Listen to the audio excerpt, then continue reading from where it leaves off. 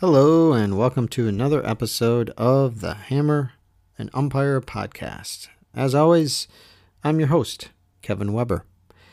I've got a few segments for you today that I hope you will enjoy.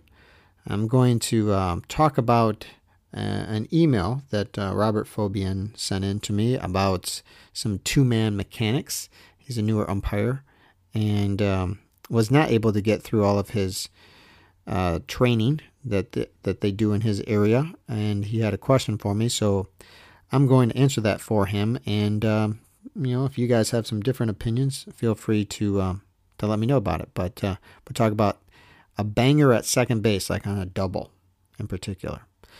Also, and talk about the strike zone. Strike zone is always really important. Of course, it's the most important thing we do as an umpire is calling balls and strikes and trying to get that right. It's what makes some umpires better than others, for sure. So some interesting articles out there about that, and one by John Bible caught my attention. I'm going to talk a little bit about that. And then I got a little bit different take today on my umpire spotlight. I'm going to kind of do a big general umpire spotlight on umpires in the Negro Leagues, the old Negro Leagues from the early to mid 1900s. So that's what I've got in store for you. Hopefully, maybe some of you have got some umpiring in already. Some of you, hopefully sometime soon. I haven't yet. I'm looking for that to happen, hopefully in the next couple weeks. But until then, sit back and listen to another episode of the Hammer and Umpire podcast.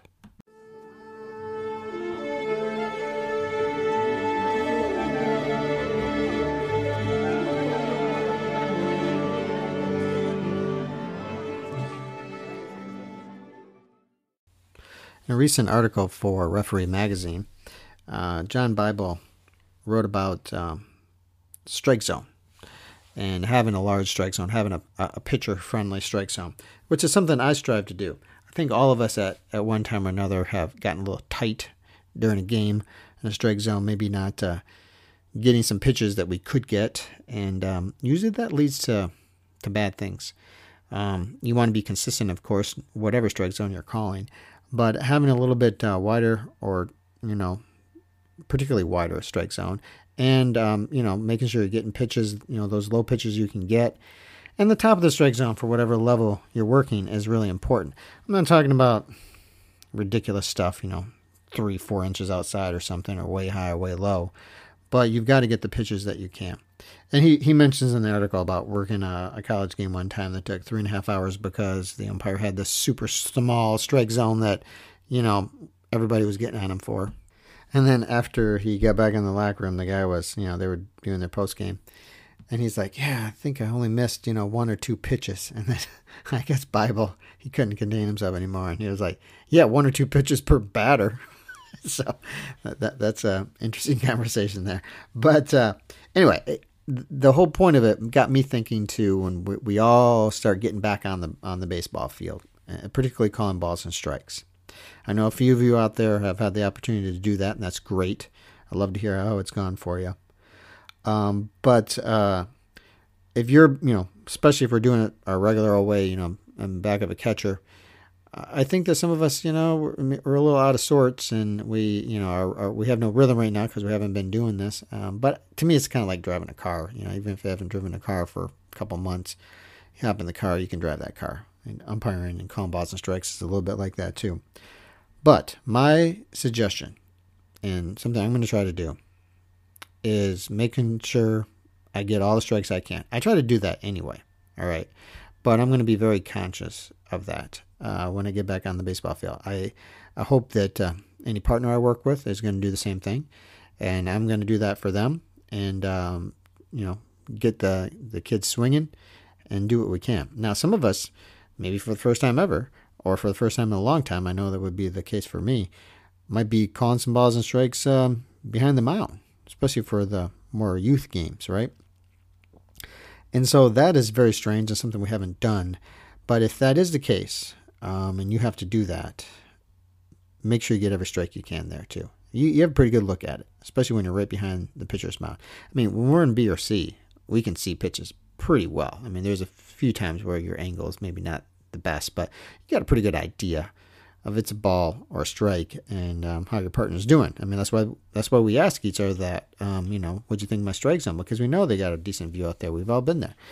So just make sure you get what you can. Don't worry about what what a batter might be thinking. Actually, in some ways, it might be easier. The batter is 70 feet away basically, and if he doesn't like a call, that's too bad. You can just ring him up out there or something, and he's gonna walk back. You won't hear what he said, I guess, because he's walking back to the dugout. So do what you can do, and make sure you get all the strikes that you can. So just some thoughts. Good article. John Bible always writes great articles. I've spotlighted him on the Umpire Spotlight a while back there, so you can check that out. And if you just Google John Bible, there will be all kinds of stuff that has popped up. He's written tons of articles for Referee Magazine and other publications, and very successful collegiate umpire, and did some pro ball too. So great resource. More old school kind of guy, but he seems to have a touch on the way modern umpiring is as well, and just very good common sense on a lot of things and how you should handle things. So check out John Bible if you have not done so, and he definitely will help you to improve your umpire philosophy and the way that you go about things, and also just general mechanics and other things that you might be doing as far as how you work on the bases, how you call balls and strikes, how you handle players and coaches and other game management things. He's got a lot of really good stuff out there.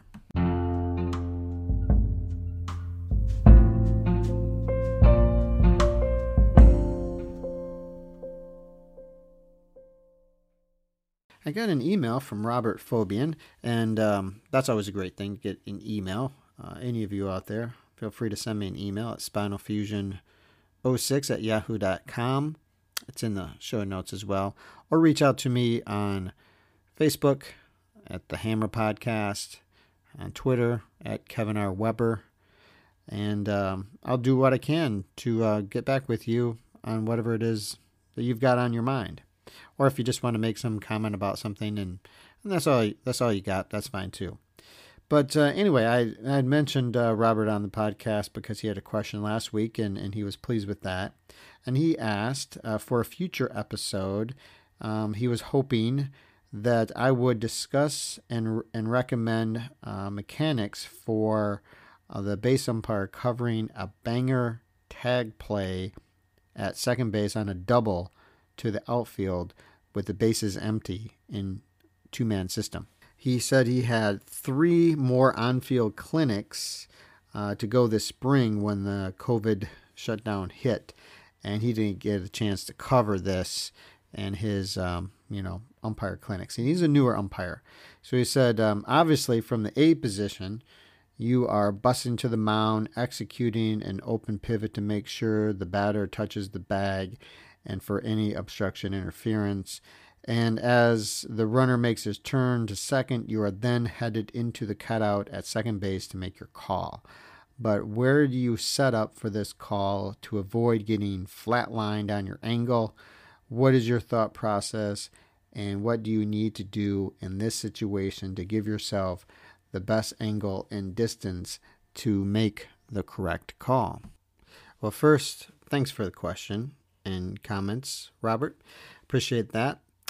I have some experience working two-man, since a majority of my games that I've worked in my whole career, I guess, but definitely each season are still in two-man. So I definitely have an opinion on this.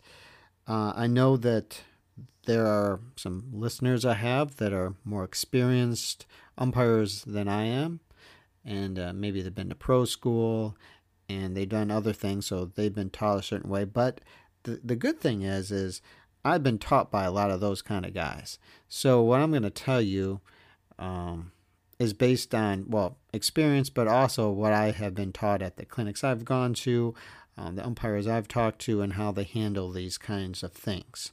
All right.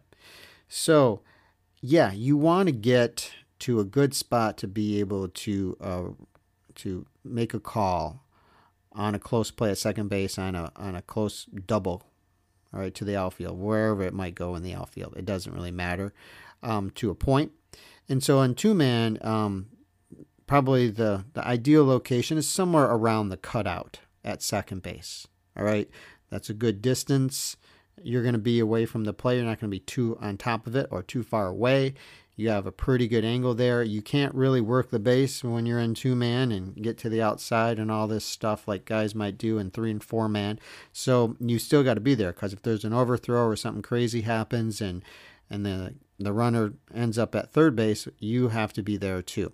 So you need to be inside the diamond, on the infield grass. So keep that in mind.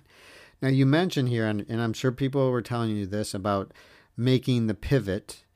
The ball's hit, and you make the pivot, and then you're going to try to get there, and you don't want to linger too long to make sure that the guy touches first or that there's interference or obstruction. Yeah, it's still your responsibility to check those things, but really it's a quick kind of glance. You also hope that your plate umpire is competent. All right. And I know if you're a newer guy, sometimes that's hit and miss at times with who you might be working with, and that they're watching too, because really they should be coming out to, I don't know if, this isn't with nobody on base. All right. So they should be coming out to, help watch the fly ball. It could be in their area or not, but obviously if you're cutting in and you're not going out the right, it's their fly ball. So they're looking at that. Once they see a catch, no catch, they should be, just taking a glance at the runner and what's happening around first base to potentially help you if something were to come about there, and that's something you can pregame. Anyway, pivoting is not the best thing. It is the old way things were taught. It's still, I believe, taught in minor league ball, in the umpire camps and, the pro schools. I could be correct in that. Feel free to correct me if somebody knows differently. I probably should ask Matt Wachowski if that's the case. And they want you to do that. When I go to like the Class A Whitecaps games here, the Tigers Class A organization, they all do the pivot, and they get graded on that. If you don't do it, I think you get marked down, and you got to do that. It's really hard on your knees and your inner legs, particularly like your groin area. It can get groin pulls, and it's tough on your knees. So now it is acceptable, I know, in collegiate ball on down, and they don't mark you down.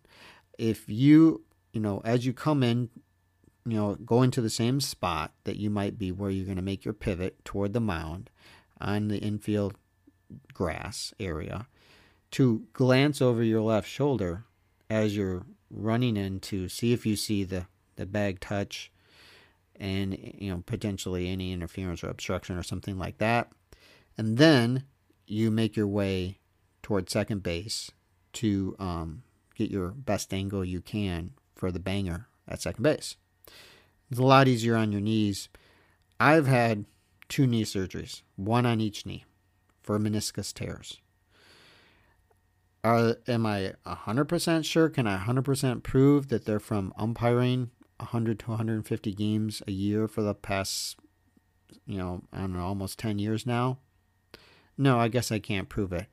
But, if I weren't umpiring, there's a good chance I don't have to have my knee surgeries, okay? So I think it's from those. And I used to do the pivot all the time, okay? Because that's what everybody said you're supposed to do. So I did it. I had a pretty dang good pivot, man. I pivot there. Well, my knees couldn't really handle it that well. And, maybe there were some other extenuating circumstances that weakened up my knees, but that did not help. So you don't need to do that. They put that stuff in, from what I've heard from umpiring history, to have everybody doing it the same way and have something to grade people on. Can you do the pivot? It's also kind of an athletic thing. Are you athletic enough to do it? If you are, they want those kind of guys to move up in professional ball and maybe make it to the major leagues. It's not that important. If you can see that, that's fine. I've been told by great umpire instructors like Brent Rice, who now runs the MHSAA, was a AAA umpire and nearly a major league umpire, longtime minor league umpire, still does a lot of bigger college games and things like that. That, you look at, that's not your top priority. You look over the shoulder, you see if it looks like he's pretty dang close, and you're like, yeah, I think he probably got the bag there, that's fine. You're only going to call a play on the appeal, of course, that he missed first base if you are 100% sure. He's got to really miss it, okay? You can't be like, well, he probably did, but I don't really know. It looked pretty close. You can't just make that call. It's got to be like, there's no way he got it. When you looked over your shoulder as you were jogging, sprinting, half sprinting in, you're like, no way, man. I'm 100% sure. There's no way he got that base. I can call that. And if this coach wants to come out and argue with me, I know I got this right. You can't, because you're going to get an argument. So if that coach is coming out and you're thinking in your mind, I'm not really 100% sure on this, you can't call it. So the thing that Brent Rice has always taught in his, the clinics that I've seen him in is that, well, I didn't see him not touch first base. Like if somebody asks, let's say you don't call it, the coach comes out, hey man, didn't he miss first base? Well, I didn't see him not touch it because, you didn't, right? And then, it's kind of this wording thing kind of confuses them, and usually they go away, hopefully, right? So that's not your priority. Your priority is to get yourself to somewhere around the cutout or somewhere in a good spot and be set and be able to make the right call, your safe out call. All right. So you have to anticipate on these. The kind, you can see the kind of batter it is. If the guy might be faster or slower, the kind of level you're working. If they are able to get it to second base in a reasonable time and maybe make a play there. I mean, not that everybody, the outfielder's arms or something, but you have a clue about how good a defense this team might have. And you can kind of get a grip on that. So you have to, I know they talk about like, you don't want to be too quick on things, right? But you do have to anticipate and have a little baseball sense and know this feels like a banger at second. So boom, you're busting ahead and you're taking the shortcut there. So you don't have to be faster than the kids now. And I know I'm not anymore, that's for sure. So you have to like look over your shoulder. Maybe you see it well or not. Hopefully you do. If you don't, that's not your main thing. You bust in, you get set, you see where the throw's coming, see if it's a true throw or not, and you might have to adjust that way, and then you make your call. So you really have to, you paused for a second to read the play, and as you read it, you have to know, I got to get my butt over down to second base here, man, because this is going to be potentially close if they make a decent throw. Sometimes you bust it down there and you're set. And if they made a good throw, it would have been close, banger. But, the kid freaking chucks it into the ground or something, and there's no close play at all. But you look good sitting there, man. You're ready. I mean, that's what your job is, right? So that's what I suggest, that you have to read that ball that's hit to the outfield and know that it could be a potential play and get ahead of the play. And not worry so much about interference, obstruction, base touch, because that is not your top priority. If you are looking up the guy's rear end as you're running down towards second base and you're running toward the cutout and you're looking behind through guys through the plate and you're like, hey, but I tell you what, coach, there was no obstruction or interference at first. And he touched first base. I got that. And they're like, well, that doesn't matter. I mean, the safe out. I mean, that's the most important thing on that play, not those other things, because when 2 per system, things have to be prioritized. And base touches is low on the priority list. I mean, we want to get interference and obstruction, but, you're going to see that. If the kid falls down or he gets bumped off course, you notice those by looking over your shoulder pretty well. You can get that pretty good.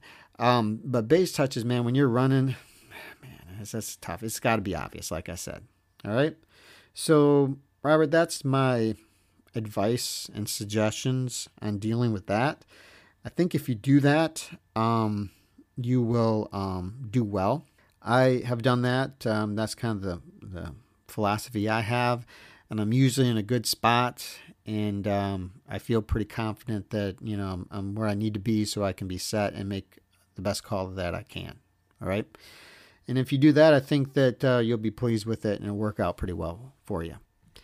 I know that part of your question is like, what's the best place to take this particular kind of play, and it certainly is the cutout area. And yeah, you can adjust a little bit, left, right, depending on if the throw is coming, from more right center field or left center field or whatever, somewhere like that. But like I said, you can't really work the bag. So you have to, the distance, the cutout distance is pretty good. That's probably 6 to 8 feet. That's probably, what you're looking for a tag play. You're going to have to be on the infield grass side and two-man to make that call. Like I said, you can't work the bag. So that's what you got to try to get there as quickly as you can once you have realized that it is a banger double kind of play. All right, so you got to get there and get yourself set. I mean, when I'm running on those plays, I'm thinking, I got to get there and I got to get set. I got to get set, and I'm trying to get to my spot. Do I always get exactly where I want to? Maybe I could have been a foot, this way or that way or something. Sometimes that happens, but sometimes I just slow down and get myself set, because I want to be set before that ball gets there. All right. While it's, in flight there, I got to get myself set. So that's what I look for. Hopefully that helps you out a little bit. Hopefully you're going to be able to get back on the baseball field and try those things out sometime soon. Let me know how it works. I'm going to take a little bit different angle to this week's umpire spotlight, and I'm going to spotlight the umpires in the old Negro Leagues. If you aren't familiar with the Negro Leagues, they were the black baseball players' leagues that existed from the early 1900s until a little bit after Jackie Robinson broke down the color barrier in 1947. Obviously, once he did that and more African Americans were allowed to play in the major leagues, then the Negro Leagues naturally kind of fell apart because their best players were gone. All right. So if you look, information about various aspects of black baseball can be difficult to find, and there are still lots of gaps in the story that needs to be filled in. And none of those gaps are more than the role of umpires and what they did in the Negro Leagues. Few stories in the newspapers ever said much about the umpires beyond their names, unless something happened involving a bad call or a brawl. Some people might be familiar with the name Emmett Ashford, who I spotlighted before as the first black umpire in the major leagues. But what about the men who came before him? Who were these guys who toiled in the shadows and never got really any recognition for the difficult job that they were doing on and off the field? Why did the leagues employ black and white umpires? The Negro Leagues did that. Maybe you're not familiar with that, but they did.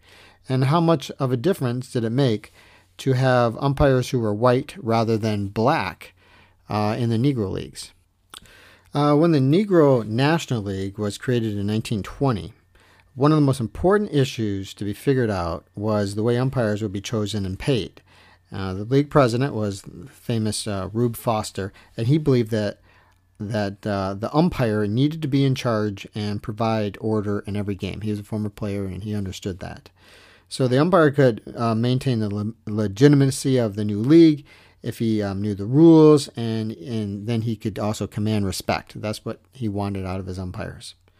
There were mixed feelings among the owners about whether the umpires should be white or black. In 1920, most games had only 2 umpires rather than 4, like we might see today in some kind of professional type of game. And this made the role of the umpires even harder and more important. So it was not until 1923 that the Negro National League owners voted to hire the first all-black crew for the league. So that was 3 years into their existence. Prior to that, umpires were generally provided by the home team and were often white. One of the earliest recorded stories of a black umpire involves Jacob Francis, who was chosen to represent Syracuse as one of the official umpires in the newly formed New York State League. In the census records, back from like 1870 and 1880, Francis is listed as mulatto. He umpired at Stars Park throughout 1885 as one member of a three-man crew, becoming the first black umpire for an all-white league. In addition to umpiring, Francis managed the Syracuse Pastimes, which is a local black team. And Francis first appeared in the 1870 census in Syracuse with his wife Sarah, having come from Virginia. Fans generally supported Francis and even booed another umpire when he subbed for him. One news reporter said that Francis is one of the most popular men that ever officiated as an umpire before a Syracuse audience. An instance cannot be recalled where there was any trouble or delay in a game in which Mr. Francis officiated. He possesses an excellent judgment, is quick on his feet, and gives his decisions promptly. I guess timing wasn't such an important thing then, huh? 1909 Seattle article talked about Pete Johnson, a black umpire in the Jacksonville area during the late 19th century. Johnson appeared to be a fan favorite and well respected for his calls. Reporting on one game, a writer commented that all the hotel guests were desirous of seeing Pete Johnson umpire as they were to witness the game itself. That's crazy, huh? He had a unique way of calling the game, deciding a runner who was out on the base was canceled. He wasn't out, he was canceled. Okay. When a runner refused to leave the field after Johnson called him out, Johnson simply said the player would be a ghost runner. So Francis and Johnson were rarities. Most games involving black teams always had white umpires before 1923. That was partly due to the lack of trained black umpires. But more importantly, most teams were owned by white men. They had control of the resources, and therefore black men did not get the chance to umpire. Given the nature of race relations in the 1900s and 1910s, the idea that decisions by whites would be more accepted than those by blacks was not a stretch and provided an additional rationale for the owners to justify using white umpires. So as early as 1910, the question of umpires for a proposed all-black league was being discussed. When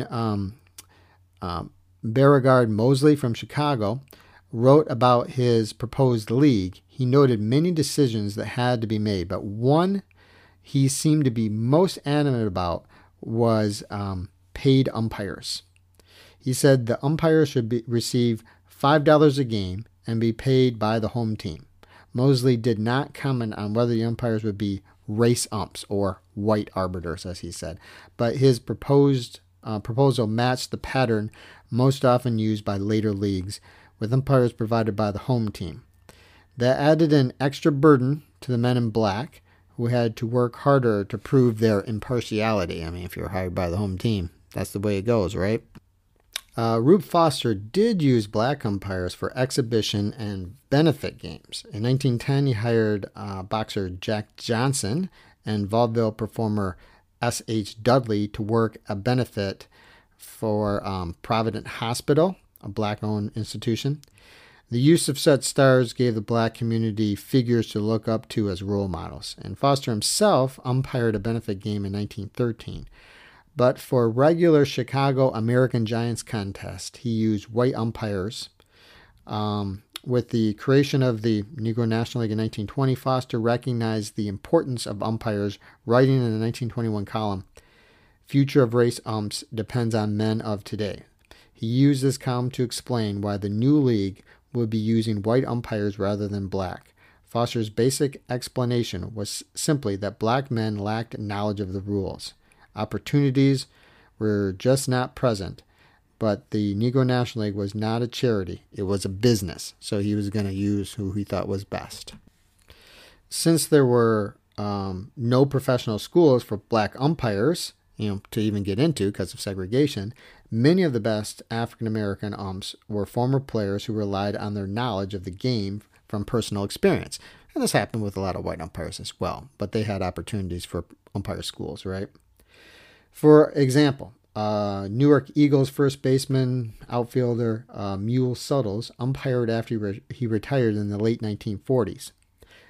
Pitcher Billy Donaldson turned to umpiring in the 1920s and 30s, while second baseman Mo Harris umpired from the 1930s to the 1940s after his career with the Homestead Grays, very famous Negro League team, had ended. Local Cleveland sports star Harry Walker umpired for the Cleveland Bears in 1939 to try to help support black baseball in his community. Cincinnati native Percy Reed played second base for a local athletic club and the Lincoln Giants. He started umpiring in 1929, and from 1935 to 1947, he called every Sunday game played by black teams in Cincinnati. Reed worked as part of a local two-umpire team with Harry Ward, known locally and in the newspapers as Wu Fang. Reed learned his trade from Bill Carpenter, who was an umpire in the International League. Hurley McNair, a pitcher and outfielder for a number of Negro League clubs, umpired after he retired as a player in 1937. He traveled for league games until his death in December 1948. The Baltimore Black Sox employed black umpires as early as 1917 when Charles Cromwell was hired by owner Charles Spaden. Cromwell umpired in the Negro Leagues through the 1947 season. In 1923, Rube Foster tried to hire Cromwell as part of a new team of African-American umpires for the Negro National League. Foster wanted the best umpires, and he felt that white umpires had provided that in the first years of the league. With the creation of the Eastern Colored League in 1923, Foster felt the time was right to find the best black umpires he could. His first hire was Billy Donaldson from the Pacific Coast League, and then he went after Cromwell. Cromwell turned Foster down to stay with the Black Sox after Spaden hired Henry Spike Spencer from Washington, D.C. to join him as the team's umpires for all of their home games. Spaden proved he wanted the Black Sox to succeed by spending money on the team, and so Cromwell opted to stay and umpire at the Maryland Baseball Park. By 1924, Spaden vowed to use all black umpires for Black Sox games, a move some said is bound to meet with favor. Cromwell's choice did not turn out to be the best when the ECL decided in 1925 that teams should not hire their own umpires, as had been the practice. This put Cromwell and Spencer out of work, and Cromwell came back in 1926 when the ECL gave back the hiring of umpires to the teams. In 1927, when George Rossiter took over operations for the Black Sox, he fired Cromwell and Spencer. Rossiter felt that black umpires were not yet competent and that he would use white umpires until they were. Cromwell found work in a minor black league in the South before returning to umpire for the Baltimore Elite Giants through 1947. Cromwell's career was like that of so many of the other black umpires who always had to fight to prove they were as worthy as white umpires. When the Negro National League was being formed, Rube Foster talked with the press about a variety of subjects vital to the league's success. One of the topics was umpires, who Foster stated needed to be totally in charge. So their decision would be final, and they needed to be supported by the league. Foster wanted utmost good order on the ball field. He saw the league as an investment, a business venture, and so the right umpires would be essential to the success of the league. Foster commented, "I think an ump should be pacific but firm, positive but polite, quick but unshoddy, strict but reasonable." On the question of the use of white versus black umpires, Foster wanted to use African American men, but believed that there were not enough available, and that anyway, many people would accept the decisions of white umpires more readily. Reporter Charles Marshall thought colored umpires should be given a chance but agreed with Foster about white umpires. He wrote, "Of course, we know that some players, as well as some managers and fans alike, feel that the white umpire's decision carries more weight and generally comes closer to the right decision than the colored official, in most cases just because he is white." That's the society they were living in, right? With the creation of the Eastern Colored League in 1923, the leagues continued serious discussions deciding to hire all black umpires for the NNL. Reporter Frank Young began a campaign to hire black umpires in 1922. He called for training of black men and at the same time criticized the mistakes of white umpires. He tried to counter Foster's concern that black umpires would be swayed by the cheering of black fans rather than engage in good decision-making.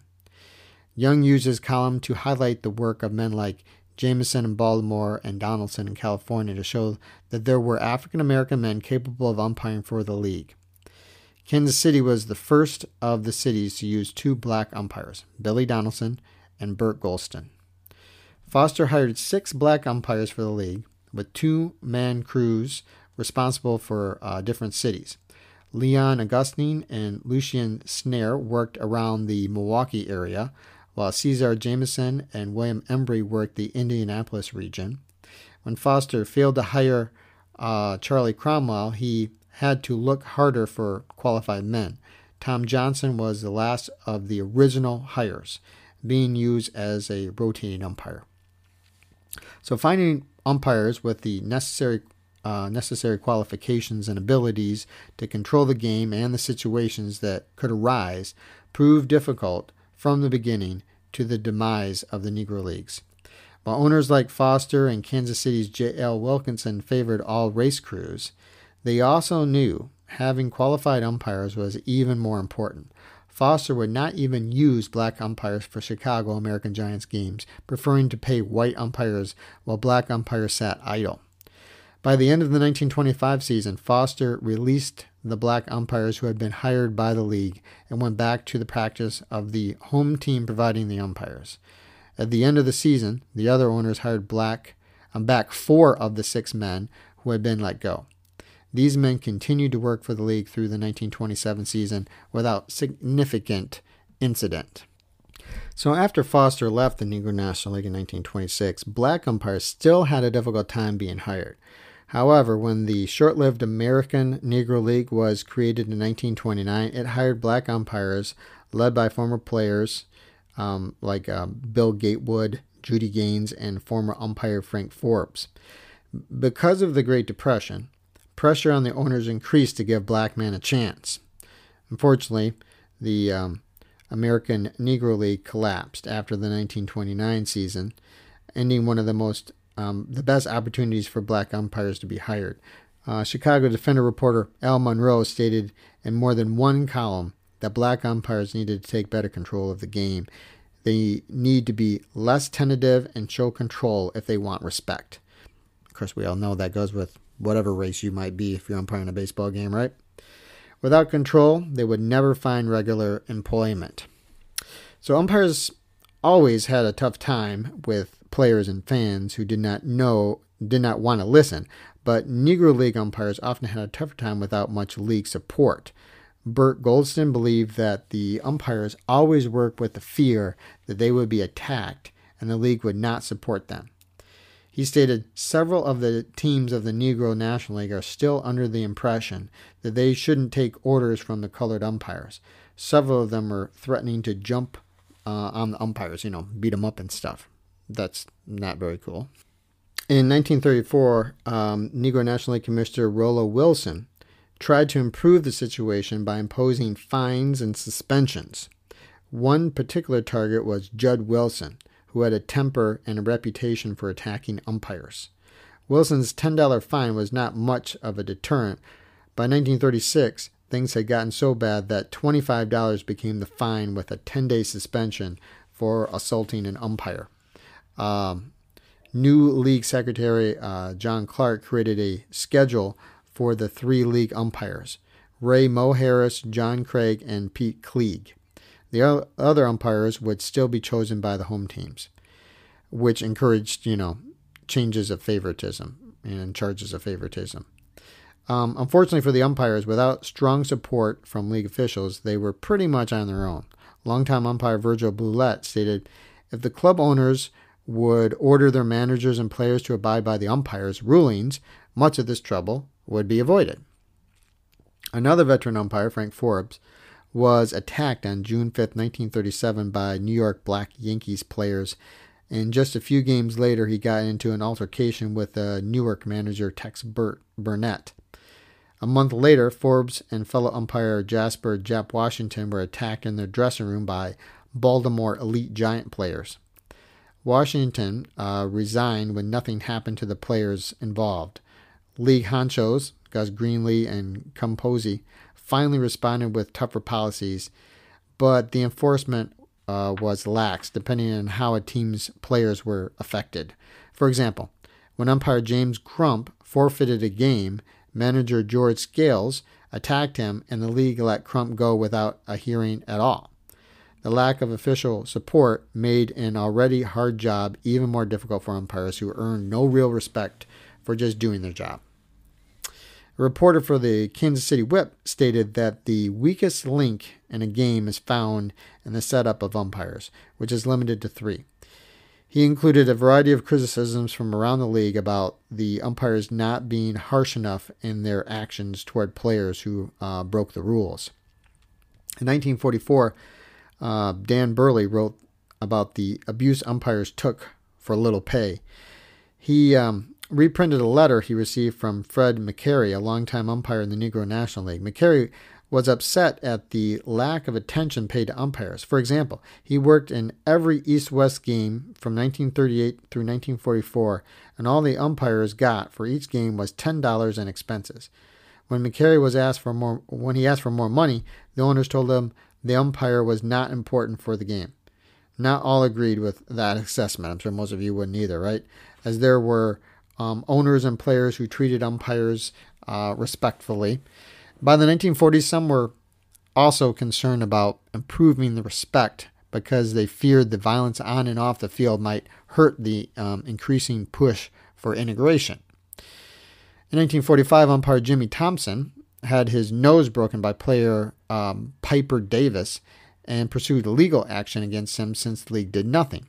And Thompson won his case, though Davis only paid $230 in court costs. Later, President J.B. Martin added a league fine of $250 and indefinite suspension when the true story of the fight came out. Sometimes things got so bad that the police had to be called in to restore order. While police help was necessary and did not help the umpires exercise true authority, but sadly it happened with both white and black umpires, as evidenced by Goose Curry's harassing white umpire Pete Stuntz until the police escorted Curry off the field. The Chicago Cubs finally raised the rent on Wrigley Field to keep black teams from using it if they could not control their players. Even the minor Negro leagues had regular discussions about umpires and their roles. The Texas, Oklahoma, Louisiana League decided in 1929 to hire 4 umpires who would be paid by the league. The league officials hoped this would give the umpires more authority and lessen incidents on the field. The Florida State Negro League in 1949 followed the pattern of having the home teams provide the umpires. But at the winter meetings before the 1950 season, discussions about the umpires' situation dominated the talks. The league decided to hire 2 umpires, William Washington and Archie Colbert, and have the balls and strikes umpire travel around the league. At the same time, league president Skipper Holbert let 2 other umpires, Gus Daniels and Charles Merritt, go for inefficiency and misconduct. At the annual East-West Classic, kind of their all-star game, the league often used both Negro League and white minor league umpires for the contest. Having a bigger pool to draw from allowed the Classic to have 4 umpires, which often meant better control and legitimacy for the game. The only real difference in rules for the minor league umpires was the fact that the spitball was legal in the Negro Leagues. It wasn't outlawed like it was in 1920 or so for the major leagues. The best-known black umpire from the Negro Leagues is Bob Motley, who in 2016 was the last living umpire from the leagues. Motley was born in Alabama in 1923, the sixth of 8 children born to parents who were sharecroppers. Motley's father died when he was 4, making it even tougher on the family to survive. Motley served in the U.S. Marine Corps during World War II, earning a Purple Heart for a wound. While serving in the Marines, Motley umpired a few pickup games and discovered a career that would take off after the war. He umpired for over 25 years in the Negro Leagues and white minors. Umpiring from 1949 to 1956 in the Negro Leagues, Motley got to see some of the best players of the day, and even umpired the 1953 and 54 East-West Classics. Motley commented on umpiring, "An umpire has got to have guts and force right. An umpire can count on being no one's friend, at least while on the diamond." Motley attended the Al Summers Umpire School twice and graduated at the top of the class each time. His high scores did not help in the face of segregation. He never umpired above the Pacific Coast League, that'd be AAA. Motley recognized that umpires were not treated well by anyone. For example, he commented, "It was pretty common in the Negro Leagues that if the catcher didn't like the way an umpire was calling balls and strikes, he would purposely let a pitch go by and let it smack the umpire right in the face mask. That happened to me at least a half a dozen times. After he called Hank Bayless out on strikes and threw him out of the game, Bayless came after Motley with a butcher's knife on the bus home. The fans were even worse than the players in their continual comments," Motley said.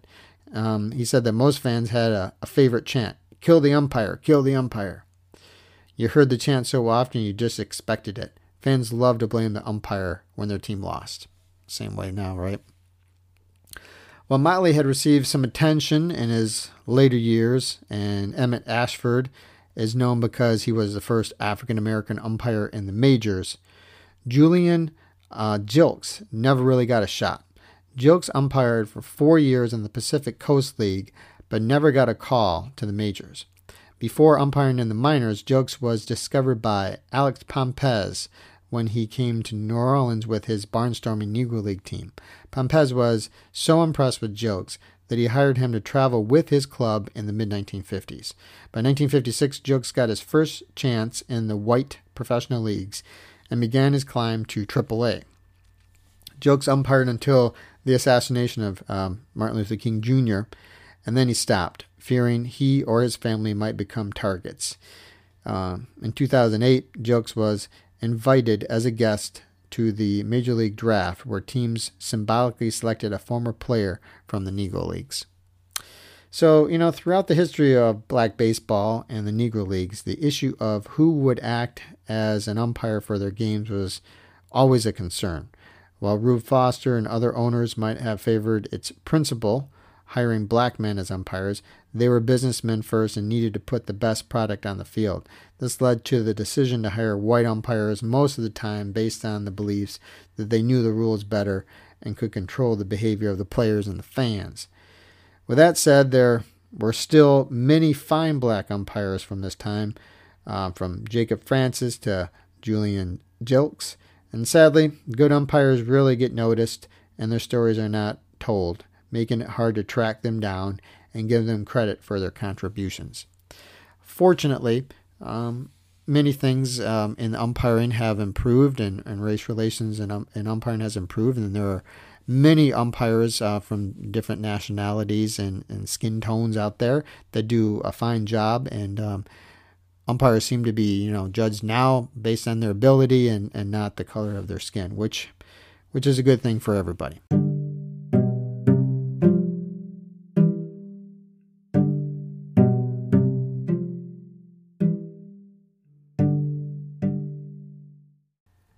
Well, that's what we've got this week. Another episode done. Another episode without any umpiring for me to talk about as far as games. Hopefully that will change soon. I know that my umpire spotlight was on the lengthy side, but I thought there's some interesting things there and some just due that Negro League umpires need to get. So, I did a little research on that and came up with a few things, and hopefully makes you think about our situations that we have nowadays that, umpires of all colors have gone through to make things better for us. I mean, we know it's not a perfect situation, but those that came before us went through some turmoil to make things better for those that came after, getting better wages, better conditions, better treatment, whether you're a white umpire, black umpire, and Hispanic umpire, whatever you might be. All right. So we've got to pay tribute to those people and know a little bit about it and do our part to move things forward as well, especially in these challenging times that we're in right now. We got to kind of band together and try to make things the best for all officials. But, of course, I'm talking about umpires, but all officials around the country and the world. So until next week, you guys hang in there and keep calling strikes.